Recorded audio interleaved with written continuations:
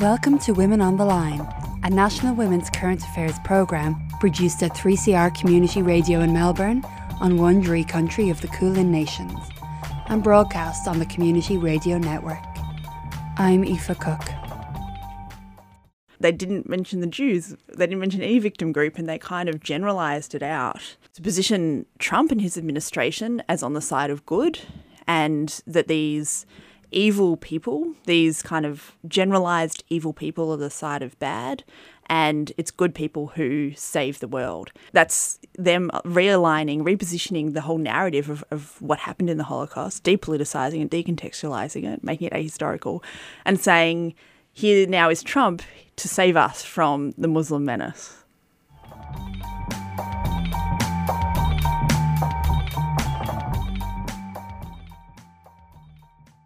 January 27th each year is International Holocaust Remembrance Day, when we try to take stock of the world's most infamous genocide and say, never again.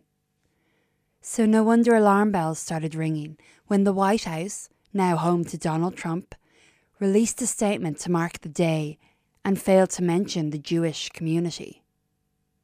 In this week's show, we take a look at the new US political landscape to ask, how is it that Donald Trump's administration, with a specific nod to his chief advisor Steve Bannon, are both pro-Israel and anti-Semitic at the same time? And what could this mean for Jews in the US, for the future of Israel, and for the urgent need for justice for Palestinians? To help us figure this out, I contacted the Australian Jewish Democratic Society, who bill themselves as a progressive voice among Jews and a Jewish voice among progressives. And a member of the executive, Jordy Silverstein, joins me in studio. I'm a postdoctoral research fellow in history at Melbourne Uni, looking at the histories of Australian government policy towards child refugees since the 1970s. And I also do research around Holocaust memory and commemoration and in Australia and America. And I also do look at histories of Australian Jewish sexuality in kind of the current period. Great, thanks for coming in. So for Donald Trump, there seems to be a very mixed reaction within different Jewish communities in the US about whether Donald Trump is, in inverted commas, on our side, on their side. And there seems to be very clear accusations of anti-Semitism against Trump. Yeah, absolutely. I think, at his inauguration, there's a series of different ministers from different religions give blessings for him. And a rabbi did, Rabbi Marvin here, who's long been, I guess, kind of far right within American Jewish community. But yeah, he gave a blessing. But the Jewish community in general responded really clearly and were just like, he's not our rabbi. He does not speak for the Jewish people, and really, came down hard on him. But I think, there's just no question that Donald Trump is anti-Semitic and that he's assembled an anti-Semitic cabinet, that we're seeing kind of a return to an anti-Semitism in the White House that hasn't really been there, I guess, for quite a while. And it has really, I guess, emboldened Nazis. Now, of course, the man himself, I mean, most people who are anti-Semitic won't, own it. Yep. But the man himself says that he loves the Jewish people. I was about to try his accent, but decided not to. He says he loves the Jewish people. And also he calls himself a friend of Israel. He has a son-in-law who is Jewish. His daughter and her children are now Jewish. So, there seems to be plenty of maybe right-wing Jewish people in the US who'll say, no, he's on our side. So, there's a connection there that doesn't convince you he is a supporter of the Jewish people in any sense. I mean, I think as soon as someone says how much they love the Jews, it's probably really clear that they don't really love the Jews, I think, and there's a lot of, I've been listening, there's this wonderful podcast out of Canada called Trafe, and they had a long conversation about how do we think about Jared Kushner, Trump's son-in-law, and the fact that there is this Jew so close. And we're kind of thinking around this idea of the court Jew, and they're uncomfortable with it. And I'm also a bit uncomfortable with it, but this idea that, kind of back in medieval periods, there was the court Jew who sat at the feet of whoever was in power and helped them and brought them kind of the Jewish community in a way. And I think, maybe it is an offensive term, and I don't want to use it necessarily in this case, but I do want to, I guess, kind of raise that question of people who do bring themselves close to power to get themselves power. So a bit like an Uncle Tom figure. Exactly. Yeah, exactly. And I think every community has them, and it doesn't mean that the person who has the actual power, which is Trump and Steve Bannon, that they are any friendlier towards the Jews. It means that a couple of people get access.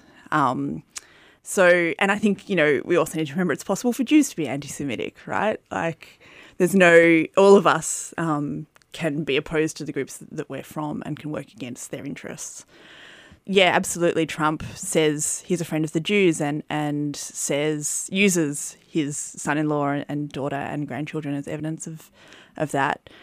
And this kind of idea of being pro-Israel in inverted commas, I think is a really kind of false idea. And I think what we're actually seeing is a lot of the Zionist groups in the US are coming out against Trump and are saying that the actions that he supports and the ideas that he supports aren't in any way in Israel's interest, as in they're not in the interest of creating a just peace. He came in for a lot of criticism for his final campaign ad, where he's talking really in terms of conspiracy theories that are implicitly about Jewish financial backers. The establishment has trillions of dollars at stake in this election. For those who control the levers of power in Washington and for the global special interest, they partner with these people that don't have your good in mind. It's a global power structure that is responsible for the economic decisions that have robbed our working class, stripped our country of its wealth, and put that money into the pockets of a handful of large corporations and political entities. The only thing that can stop this corrupt machine is you. The idea that Jews are good with money and control money and are the financiers comes from a period, a period when this was the only work that was open to Jews. Jews were the money lenders in Europe, in a certain period. And so because of this kind of history, it's really like taken hold. And I think it really, it maintains a lot of power today. And I think, in a way, if I was to critique the left, in my experience of the left in Melbourne, and also I guess kind of throughout the West, is oftentimes you still see that kind of idea take hold, that Jews control things, that Israel control things, that what goes on in Israel and what goes on in relationship to Palestinians is because of Jewish power, rather than also Jewish power being one component alongside the military industry, alongside, global capital, alongside, settler colonialism in general throughout, all the settler colonial states. So alongside Christian domination and Christian Zionists, and that's a whole other thing,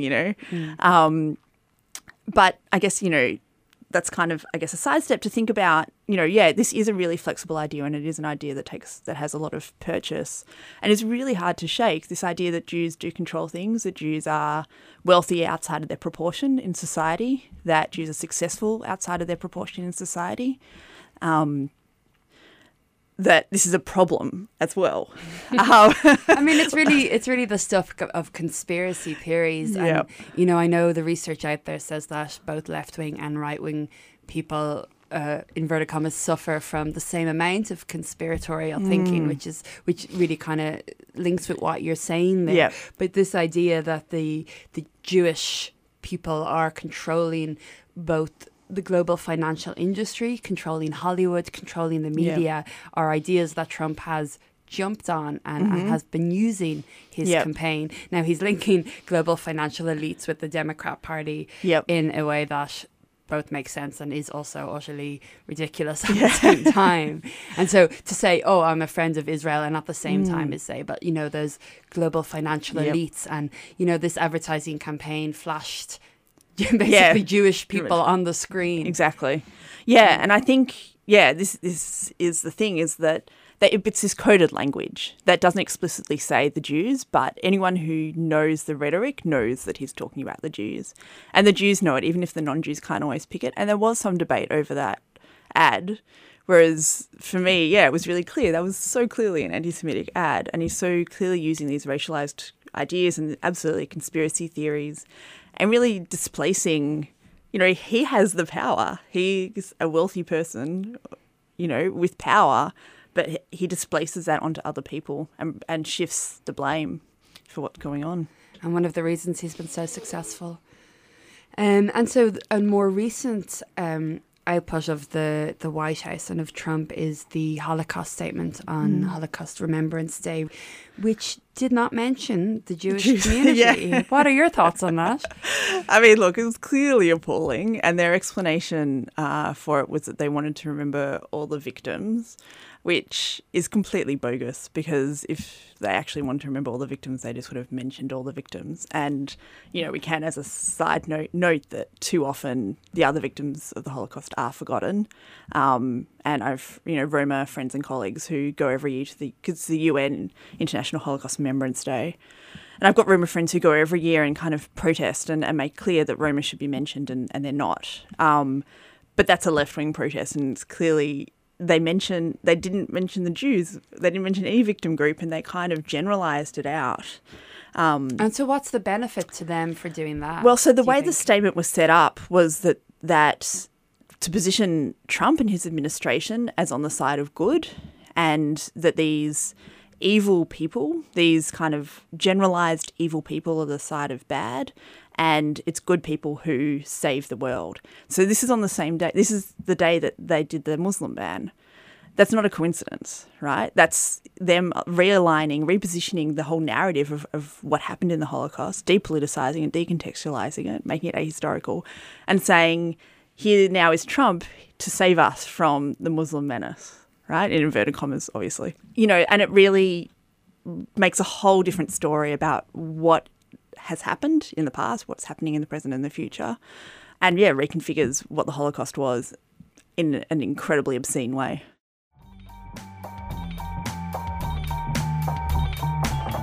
Across Australia, you are listening to Women on the Line on the Community Radio Network. You can find us online at 3cr.org.au/Women on the Line, or connect with the programme on Facebook or on Twitter.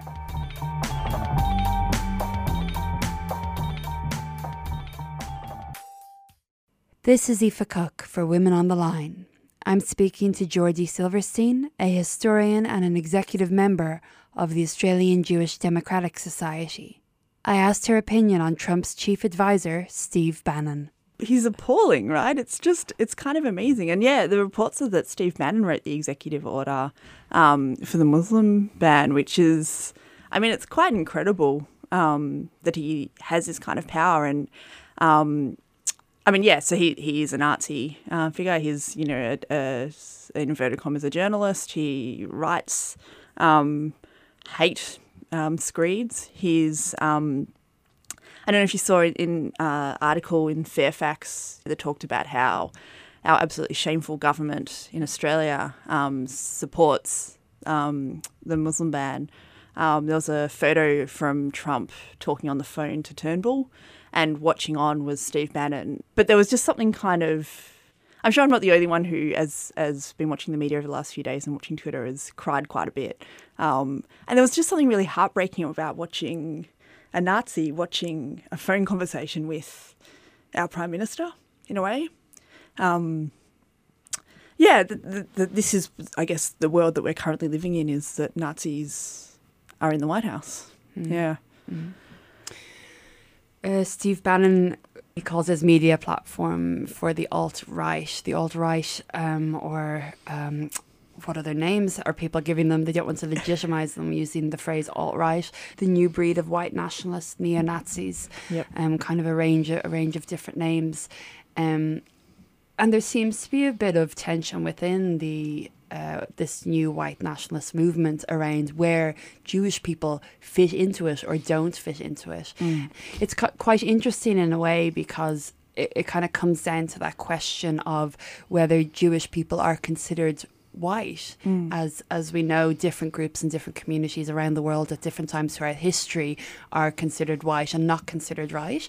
Yep. Irish people used to be considered monkeys and we're not white at the time of British colonialism.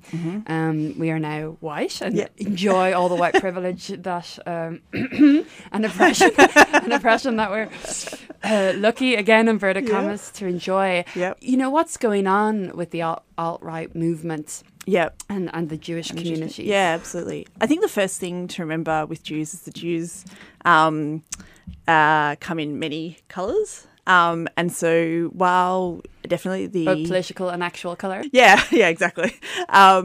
So there is Ashkenazi Jews from Eastern European background, like myself, do make up, I guess, a significant number of Jews, but there are also, really importantly, and particularly within the US, there's Asian Jews, there's Mizrahi Jews who come from have a North African, Middle Eastern background. There's Sephardi Jews who are from Spain, and that kind of Iberian Peninsula region. African Jews. There's a large Ethiopian Jewish community. There's Jewish communities all around the world. The question of are Jews white is definitely obviously the non-white Jews are non-white, right? And they retain their non-whiteness, and that's not affected at all in this question. It's really important to remember that not all Jews physically look white. But yeah, absolutely, Jews in America had definitely attained whiteness, like white Jews in America have attained whiteness. I think what we're seeing, there's a lot of people still trying to figure out, and that's what's going on in regards to Jewish whiteness. And I've seen, a lot of colleagues, Jewish studies colleagues in the US, writing a lot about that and thinking a lot about, what's going on, and that they don't feel yet under too much threat, but definitely feel the potential for that threat increasing. And I think there's just no question that for the alt-right, for the neo-Nazis who currently have power, the Jews don't belong. They don't want the Jews in the US. General sentiment in the community, so a whole lot of Jewish community centres throughout the US are now getting bomb threats. There was one day last week where I think maybe a couple of dozen. So there are kind of these more coordinated attacks on Jewish communities. It's definitely, not what we're seeing, the attacks on Muslims at all, but there is definitely an increase. And definitely, I think there will be questions now for sure around how white Jews are in the US.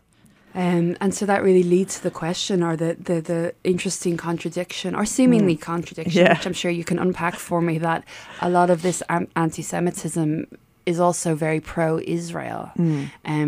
Seems like a contradiction for someone who knows a lot about the topic, maybe not so much. So how can these anti-Semitic, alt-right, white nationalists also be, why are they also pro-Israel? Why do they support a project that many, obviously not all Jewish people, but that many Jewish people also support? Yeah, I think, it's a really interesting question. I think there's a lot going on within it. I think part of it is, as I said, they want the Jews gone from the US. If you want the Jews gone, you're not going to kill them all. You want a lot of them to immigrate. They need somewhere to go. Israel's a great place for them to go, is kind of how the alt-right thinks. I think, so they don't see it as a project of Jewish power. They don't see Israel as a project of Jewish power, which is what Zionists think of it as. I think, and related to that, we've got the Christian Zionist element, which has a fair bit of power within the Republican Party. And they have a theology that believes that if all the Jews move to Israel, then basically they need all the Jews to go to Israel so the Messiah can come. Of course. So, exactly. So that's what they're there. Is they support Zionism as a biblical prophecy that results in maybe the Jews all convert or they die. Anyway, either way, they require the Jews to be in Israel so their prophecy can come true. So there's nothing pro-Jewish about that. Yeah. But I think what we also need to remember is, as I said a couple of times, that Israel is a settler colony. The US is a settler colony. They both, the way that Israel is set up, is it disavows Palestinians. It kills Palestinians. And the US is also, vehemently anti-Arab at this moment in time and has been for a while. And I think they share a project in harming Arabs, Muslims, Christians. I think there's also the military industry is a big part of it, and the way the military import and export between Israel and the US is huge. And I think that also plays a role, that there's economic interests. I'm sure Jared Kushner, Trump's son-in-law, is probably Zionist himself. I'm sure he believes that in this project of a Jewish nation state. And that really fits with the alt-right understanding of ethno-nationalism, that Israel is a good example of, how it's perceived that a community is going back to their state of origin, and that they, one community with one ethnicity stays within a certain political boundary. And then the US is for white Europeans. For Christians. Christians, and that the Muslims can go back to all those Muslim places. So it's everyone in their space. Yeah, a really good example of a unfortunately of a good, well-functioning apartheid-like state. Exactly. Yep. Yeah, I think that's 100% right. And so that fits. The Jews are great as long as they're over there. Donald Trump and his team have been discussing the idea of moving the US embassy from Tel Aviv to Jerusalem. Can you explain a bit about the significance of what that means? Yep, absolutely. So all the embassies are in Tel Aviv. All the international embassies are in Tel Aviv. And it's basically because Jerusalem is still highly disputed. It's really, if there was ever to be a two-state solution, which I think we can all agree is very unlikely to happen, if it should have ever happened. But if there was to be, it would be likely that Jerusalem would be a shared capital, because it is so important to every group involved in this in this area. So to move a capital, to move an embassy to Jerusalem is to say that Jerusalem is definitively part of Israel. It's to claim it, to be part of claiming it for Israel. And that would be a huge statement geopolitically in terms of destroying the idea of two states. It's just absolutely a no-no. And it seems quite unlikely to happen. Trump, said that that's what he would do. But now, since he's come into office, he said they're investigating it. And I think what we've seen is over the last couple of days is they don't investigate things. Like if they want to do it, he signs an executive order, they do it.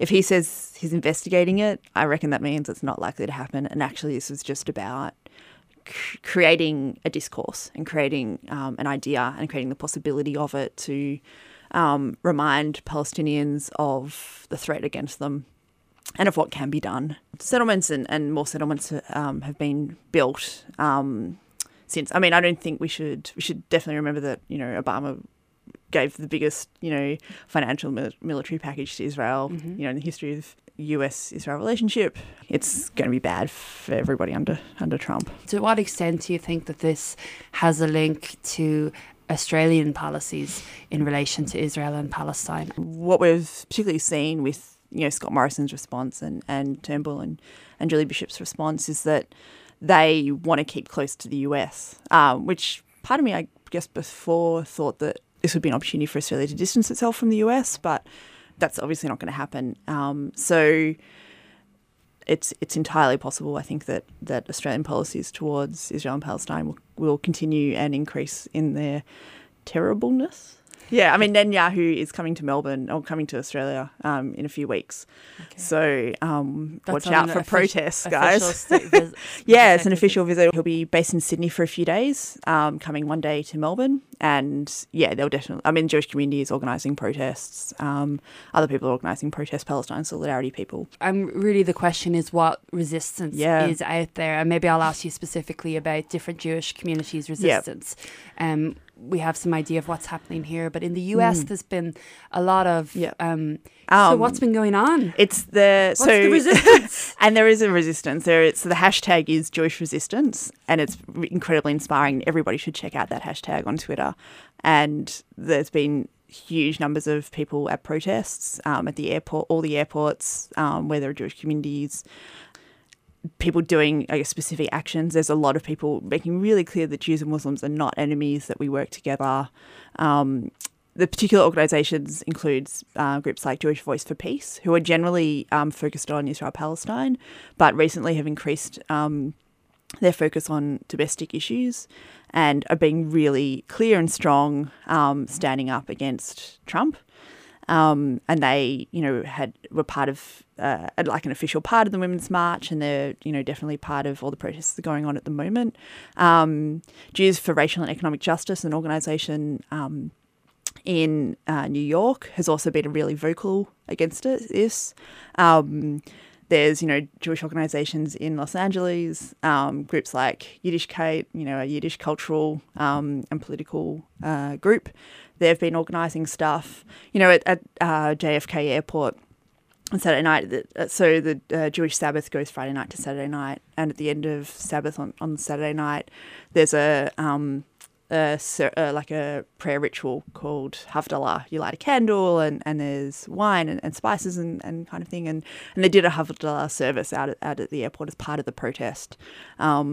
It's very clear that there is a strong Jewish resistance to what is going on all sorts of levels, and it's not just the radical left at all. This is really going like into the centre, into the right. And for sure there are Jewish organisations that are supporting Trump. There's no question of that as well. But there is a really strong Jewish resistance, and it's really inspiring. That's wonderful. That's a great note to leave it on. Thank you very much for coming in. Thanks so much for having me. And that was Geordie Silverstein speaking with Women on the Line. The Australian Jewish Democratic Society are at ajds.org.au.